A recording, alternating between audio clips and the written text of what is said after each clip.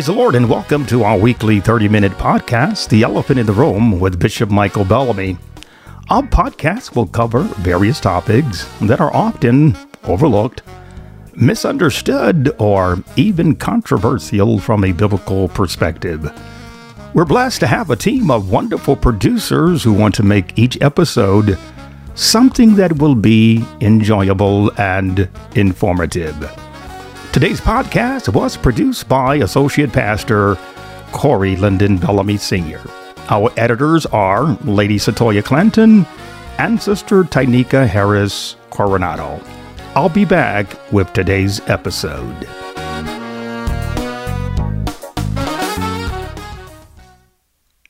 During today's podcast, we will conclude our conversation with Pastor Angela Jett discussing singles and sexual health. Pastor Jett, welcome to The Elephant in the Room with Bishop Michael Bellamy. Thank you, Bishop Bellamy. Thank you so much for having me today. We have young couples here who are raising their children in secular schools. Some of homeschooling, others are in public school systems.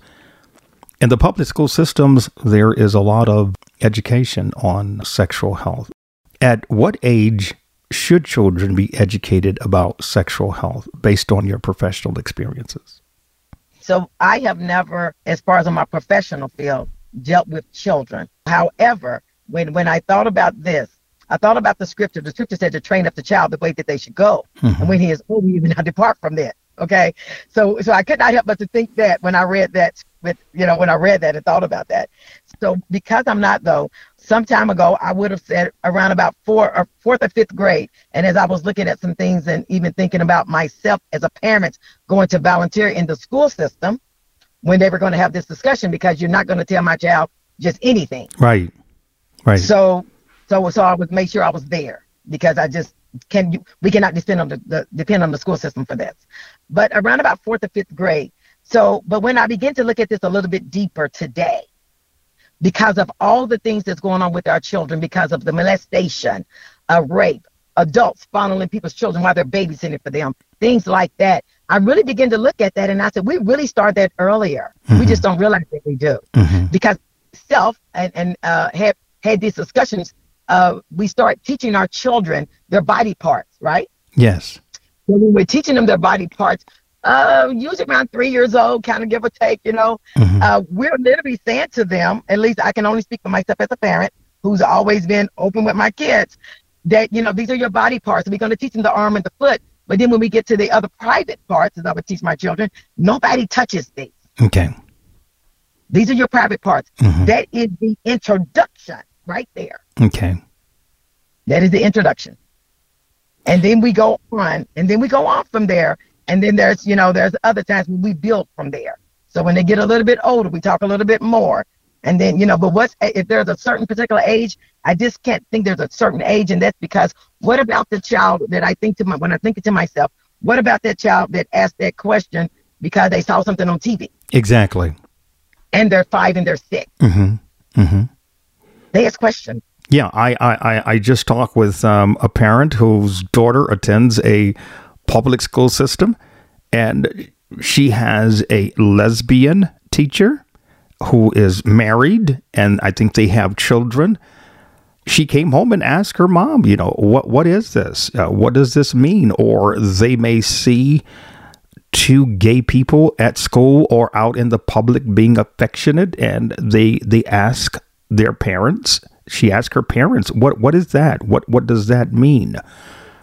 It's very challenging for married couples raising children and then knowing at what age to introduce sexuality to them, and then to be able to do it in a way that it is healthy and appropriate for them. And some families, Pastor, are having problems with that. Mm-hmm.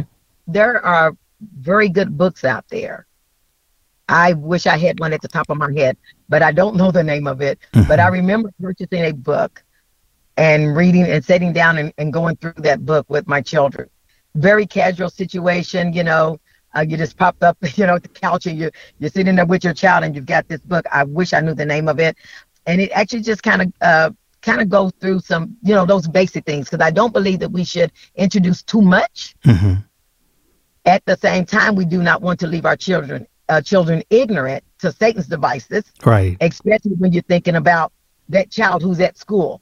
So we cannot. A long time ago, I've been saved for 29 years. Okay, so the way that would have looked back then was, oh no, this is a taboo. We can't have this discussion, and shame on you, parent, for saying anything. Yeah, you're ungodly. Oh yeah, you're definitely ungodly in your world, and you're thinking like the world. Yeah. You're not even saved today. But, but the reality is, if we do not have these conversations with our children, the world will. The child that goes to school with them will. The school teacher will, who has that picture prop with the two women and the child. Yeah. So now that question is arise, you see? Yeah. So if we do not answer these questions with our children and make them feel comfortable to ask them, so that they will not be shy to come back. Because if we treat them any kind of way, we do that whole face thing and all of the things that we do as parents, we almost want to go run, and go send to Aunt Sally. Go over there. She knows all about this stuff. Yeah. No, we know all about it too. But when I was coming along, and of course, I'm a pew baby. We never had those. At least I never had those open type of discussions with my dad and mom. I don't know of any of my siblings that had those open questions, those type of questions with them. During that time, it was, like you said, taboo. We didn't discuss it. It was all around us. It probably would have been helpful if we had been more comfortable talking to our parents about our sexuality, or even someone who was a spiritual leader within the church. It may have saved a lot of our young people that we lost to the world, because they were not given proper guidance, one, at home, and the church was not playing a role there. In your observation and experience, what you're doing within the ministry as a pastor, and those finding themselves comfortable talking to you, is it working? Are you seeing the benefits of it? I am seeing the benefits, because when I am educating, and for most of the saints know what I do. So when I'm educating them, I am coming from a perspective to where, if I'm talking about STDs, I'm going to talk about STDs. So, and then therefore, I am actually educating them, in these particular areas. I say it is helping because, number one, I've helped them to realize who they are, how valuable they are. I'm saying you're fearfully and you're wonderfully made. Why would you give yourself over to somebody? I'm saying all of that, right? And building them up for who they are, so that they can know that they don't have to have this sexual relationship with this person to be, to feel like they're whole, or to feel like, that I've got to go, because I'm a teenager and I got to have sex because all my friends are having sex, that kind of stuff. Yeah. So I talk about this very openly, even with the teens, that you do not have to do that. And these particular people, a lot of them, Bishop, they'll learn to value who they are. And then once they see that and how valuable they are to Jesus Christ, and the fact that they want to live like God would want them to live, when they get that part, a lot of them, just even on that, will literally stop and say, no, I'm better than that. I deserve marriage before, love and marriage, right? Before anything. Yeah, so go ahead, I'm sorry. That's wonderful. It's making a difference. And I'm sure that is rewarding to you, and a blessing to them. Let me ask you this. We're talking about sexual activity among believers, single believers. Can a single be saved and sexually active? Can it be saved and sexually active? I believe if they're sexually active, they're committing fornication. Okay, so then I have to go back to the word. There's too many scriptures that say flee fornication. Mm-hmm. Do not commit fornication. So we know that fornication is a sin. Okay. And so the scripture that I take people to, I will let people know real quick that the scripture says that the fornicator and the adulterer is not going to make it into the kingdom of heaven. Mm-hmm. That's tough, and I know it. Yeah. With everything else that I've said, I know that's tough. But I'm always going to take them back to the scripture no matter what anyway. So I would let them know, if you continue, I'm not God, but I know the scripture says that the fornicator is not going to make it in. So you need to work on stopping fornication. Mm-hmm. You need, because you don't want to die in your sin. Right. No matter what that sin is. Mm-hmm. So I know what I said earlier, that was the small portion, of it. So what you've just asked goes into that bigger part as well. So definitely, fornication is a sin. If you choose to do this can be your outcome if you don't stop. You need to repent. Mm-hmm. Literally, you need to repent of that sin. You need to stop that sin. And definitely letting them know that I would tell them, I'm not God, so I can't tell you what God's going to do if you die tomorrow and you're in your sins. But I know what the scripture said. And I got to stand on that. Yeah. The scripture said that the fornicator, the adulterer, they said they're not going to make it in. They're going to have their part in the lake that burns with fire and brimstone. You better know it. And that's worse than an STD. And it's worse than an STD. and that is the reason why when I talk to people about these things, I always everything is scripture. And then typically they go on about their way. Everything is scripture based. It is me praying with them. It is me fasting with them, putting them on 3-day fast, whatever it takes. All of that. And the question you asked earlier, but then what do you do when they don't? What do you do when they're going to go ahead and have sex anyway? Yeah. And then I take them even deeper. This is what the scripture says about your life right now.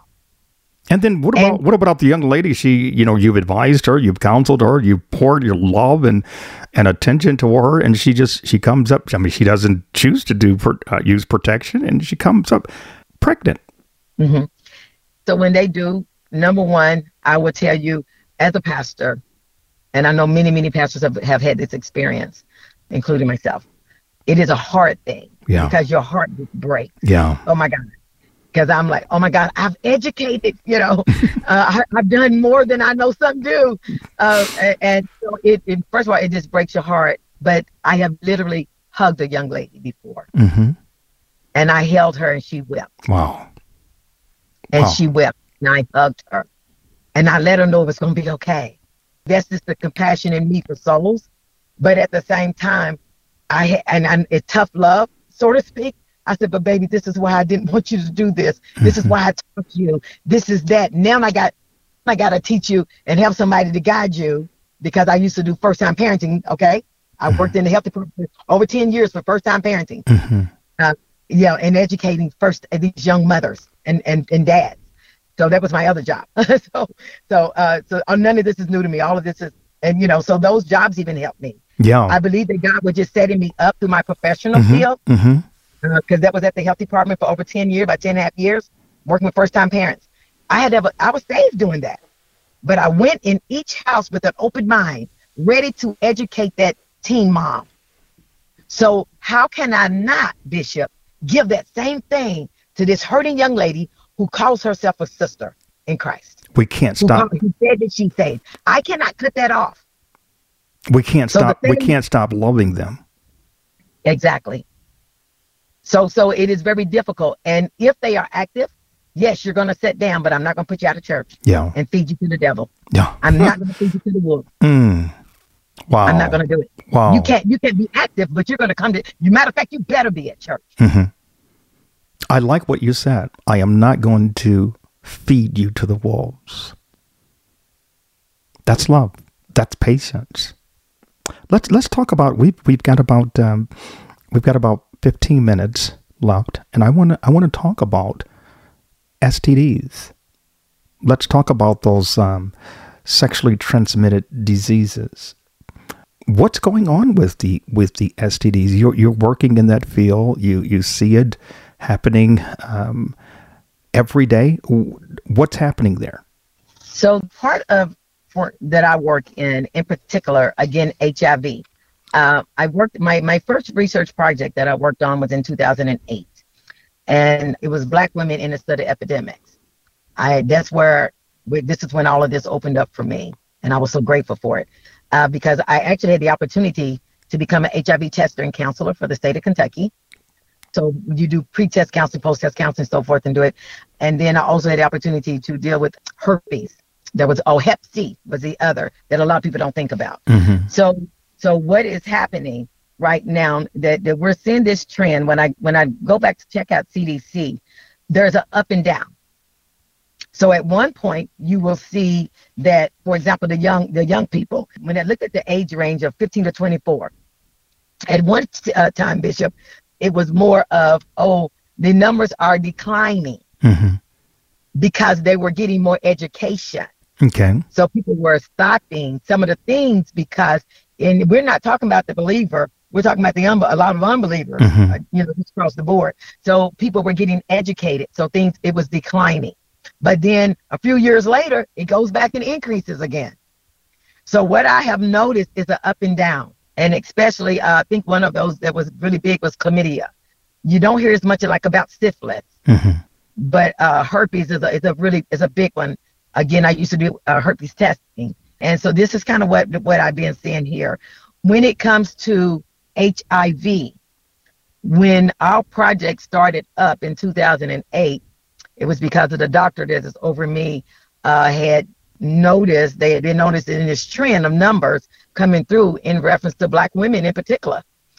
And that is why when we named our study, we named it based upon that, because it had to do with Black women.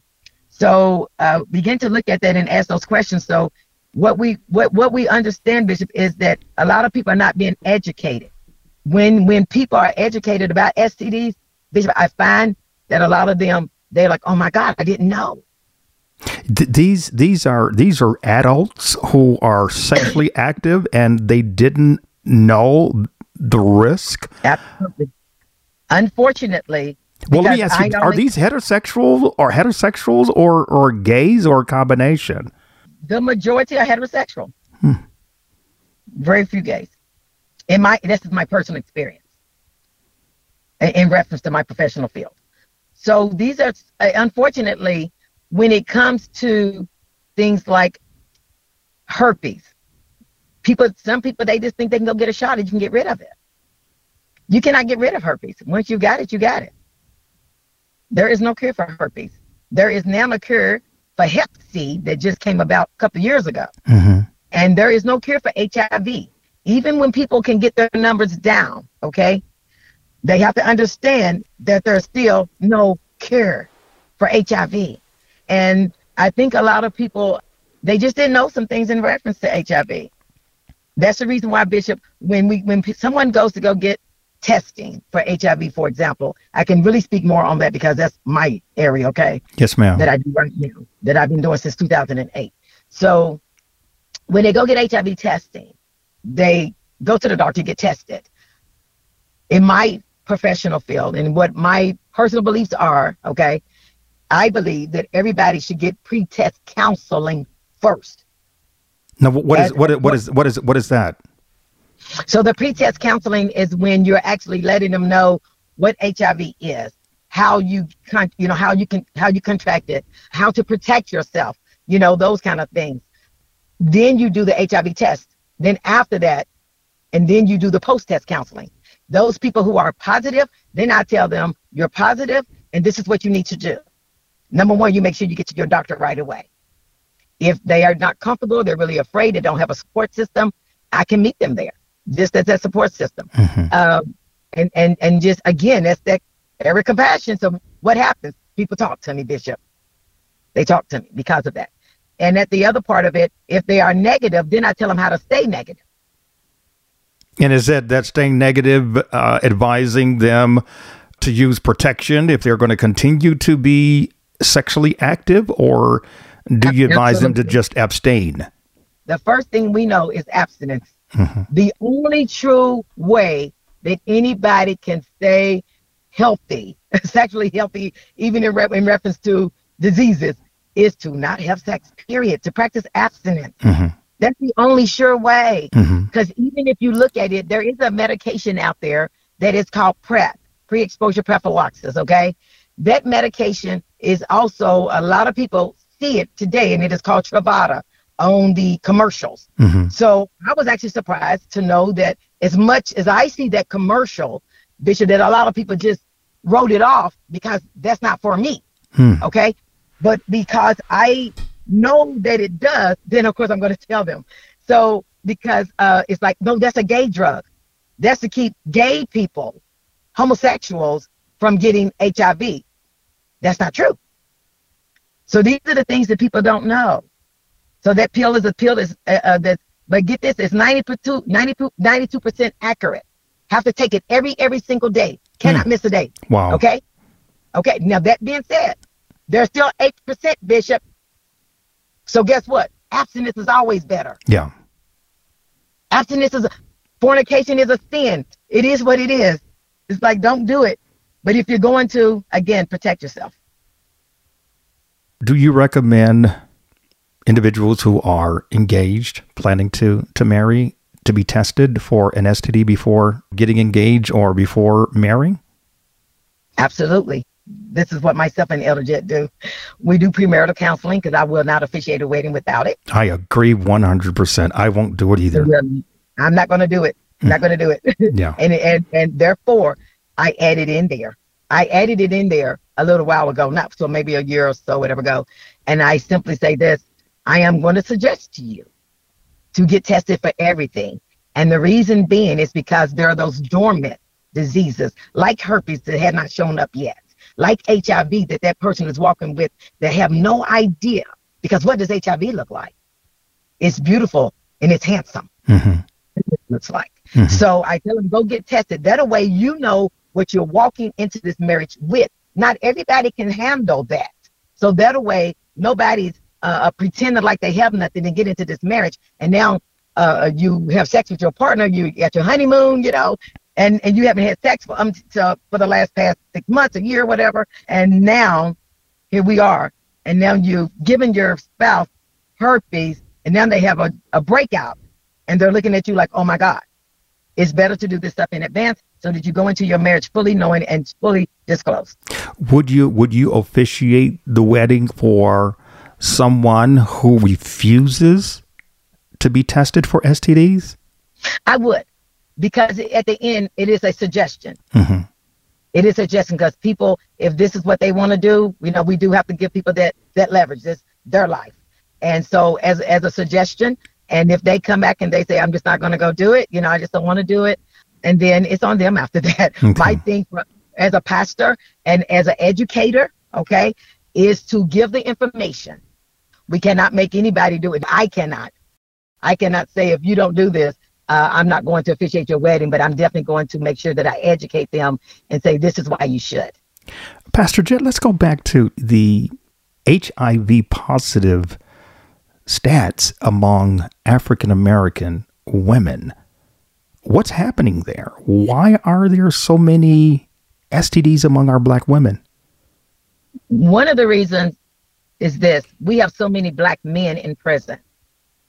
A lot of our Black men are in prison. Once they have been there for many years, not all of them, some of them will end up practicing and having sex with other men. So men having sex with men who do not deem themselves as gay. Okay? They're men having, because I'm trying to use my right word in here. So they do not deem themselves as gay. They say, I have sex with men because I've been locked up. Okay? They come back home to that woman in their life. Okay. And while being incarcerated, have gotten HIV, scared, and sometimes they don't know when they come home. Sometimes they do know. Okay, number one. Number two, we got a lot of men on the down low. Women do not know it. They are bisexual. Some women do know it, and they're bisexual, and they know it, and will still not use protection. Wow. You're an educator. What do we do? What role do we have in the church in educating individuals and families within the church? How do we approach that? The way that I personally approach this, it is by a family by family basis, so to speak. Some people wouldn't dare even have this conversation number one, they're too ashamed. Mhm. They don't want me to know what their children are even doing Yeah. because they're afraid. Even though they know how compassionate I am, they know how loving, but it's like you don't want to make the pastor think we're just horrible people. So they try to Yeah. yeah. In actuality, they're just dealing with everyday stuff, Mhm. and so therefore, I personally believe that the church actually has a role in this. We cannot allow the school system to educate our children, especially today, when they are saying certain things are okay and we know that they're not. And so then we got our precious children coming home and we won't talk to them. So in the church, it's the same way. So God gave me something, Bishop, years ago, and it was cry loud, spare not, HIV 101. That's what God gave me. Wow. And I would tell you, and I was evangelist. I'm talking years ago, okay? So this started actually when I first started. So 2008 is when I started working in research. And that's when God gave me this. Once I got to a place, it wasn't long, about a year into it. And the Lord spoke that so clear into me. Cry loud, spare not, HIV 101. Oh my God, I'm a Christian. I'm an evangelist. I preach the gospel of Jesus Christ. I preach against fornication, and I'm like, oh my God. So I shared it with my pastor and some other people found out. So I actually remember the day they first had me to come and speak on this in the church. And I remember the faces. Oh my God, I was going to be shunned. I was going to be stoned to death. So I began to share, and I shared pictures and just different things about HIV for as much as I knew back then. And the outcome of that was so great. Wow. So my job then, it was on me. The mandate was on me to educate these people at that time. So I still do it today the same way. But what I loved about it is that I began to share, even to your doctor, we cannot depend on the doctor to tell our kids, because not all doctors feel like we feel. Right. They're going to say, oh, you're okay, just go get some birth control pills. Mm-hmm. And we're saying, no, don't go there. Let's do this first before you go. Let's protect our kids. So the role of the church today is truly to educate our children. How can we said we're going to train them up the way they should go. Right. I can just stop right there. Mm-hmm. We're going to train them up the way they should go. Okay, so if I'm going to train them in every other area, why not in this area? It makes sense. I have to. It makes a lot of sense. Especially today.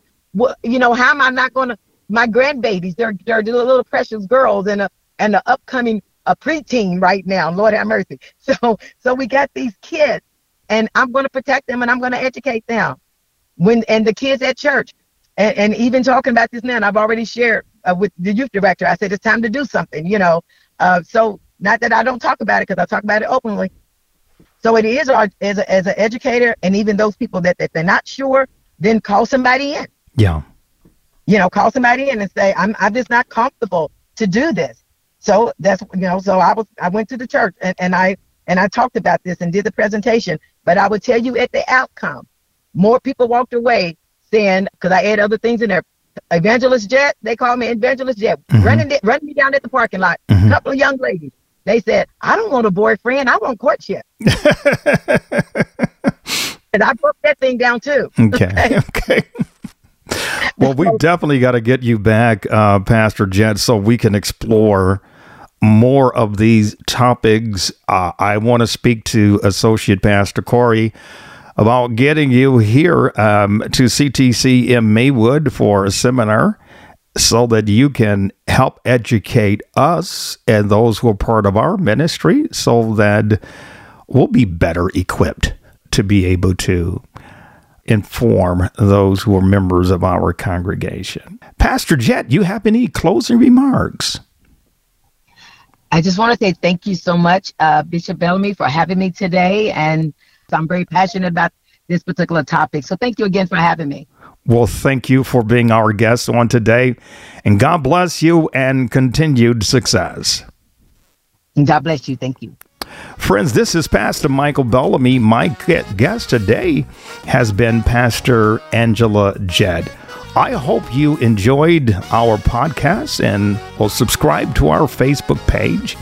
You will find our weekly 30-minute podcast on many of your favorite platforms. would you please tell your family and friends to listen as well? We would also love to hear from you. Feel free to connect with us on Facebook and via email at theelephant2022@gmail.com. Be safe, stay healthy. God bless.